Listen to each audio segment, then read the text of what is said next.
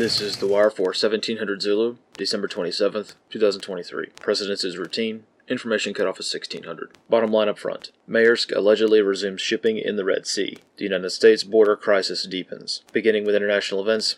In Central America, drought conditions in Panama create worst delays seen yet for ships transiting the Panama Canal. Analyst comment. As a reminder, the drought in Panama has been ongoing for months, causing delays for all ships transiting the choke point. Ironically, the region saw better than expected rainfall during November, which has alleviated the problem significantly. However, over the past few days, the lake that feeds fresh water to the lock system, essential for the transit of ships, has been too low, causing more delays. In the context of global shipping routes feeling strain, this is important to note as the cost increases incurred by shipping companies will be passed on to the consumer. In the Red Sea Horn of Africa region, the U.S. Central Command has announced that the USS LABOON, DDG-58, and aircraft from the USS Eisenhower, CSG, shot down 12 drones, 3 anti-ship cruise missiles, and 2 land attack cruise missiles yesterday. These engagements come as Maersk announces the resumption of shipping through the Red Sea. Analyst comment. It is unclear as to if Maersk will actually be resuming shipping through the region. Ships have been scheduled to make the transit over the coming weeks, but doctrinally speaking, the adversary always gets a vote in future plans. Yemen has demonstrated their ability to target ships in the Bab el Mandeb Strait, even with substantial U.S. Navy protection. If commercial ships begin to resume normal operations in the Red Sea, we will see an increase in targeting as Yemen has learned valuable anti-shipping combat experience over the past few weeks. In Gaza and Israel, the war continues as before. Israeli operations have expanded in Gaza as the fighting becomes even more brutal on both sides. Attacks from Hezbollah have intensified in the north as rocket attacks become more numerous and frequent. Hezbollah has also demonstrated the ability to regularly target locations deep inside Israel. Analyst comment. Though details are sketchy at best, some sources indicate that Hezbollah has targeted Iron Dome missile defense sites in Capri with laser-guided munitions. If these reports are true, the munitions in question are probably Basir 155mm artillery shells of likely Iranian origin,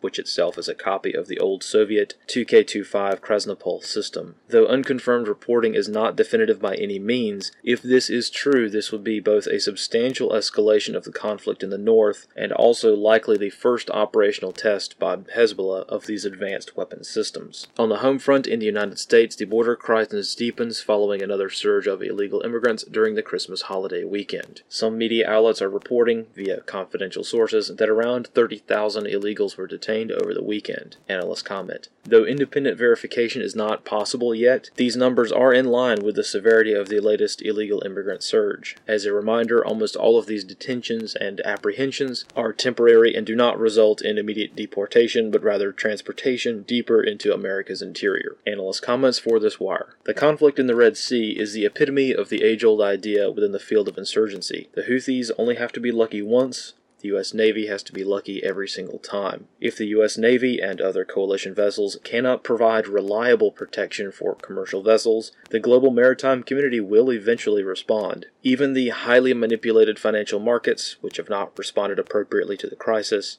cannot remain grounded in fantasy forever. In due time, missile shortages are going to catch up with the U.S. Navy, shortages that are not present in Yemen. Though obviously not comparable to actual combat, the war on the information front remains intense with regards to the conflict in the Middle East. Even the most carefully worded news reports are no longer enough to prevent censorship and the loss of one's livelihood, resulting in the cessation of reporting for many people who realize nothing can be done to stop what's happening. Conversely, pro-Palestinian demonstrations have intensified in Europe and the United States in direct response to events in Gaza, causing civil unrest concerns in most major U.S. cities. In the United Kingdom specifically, many of the issues caused by the conflict in Gaza have been conflated with immigration issues, as most of the pro-Palestine demonstrations have been attended largely by immigrants. This concludes The Wire for 1700 Zulu, December 27th, 2023.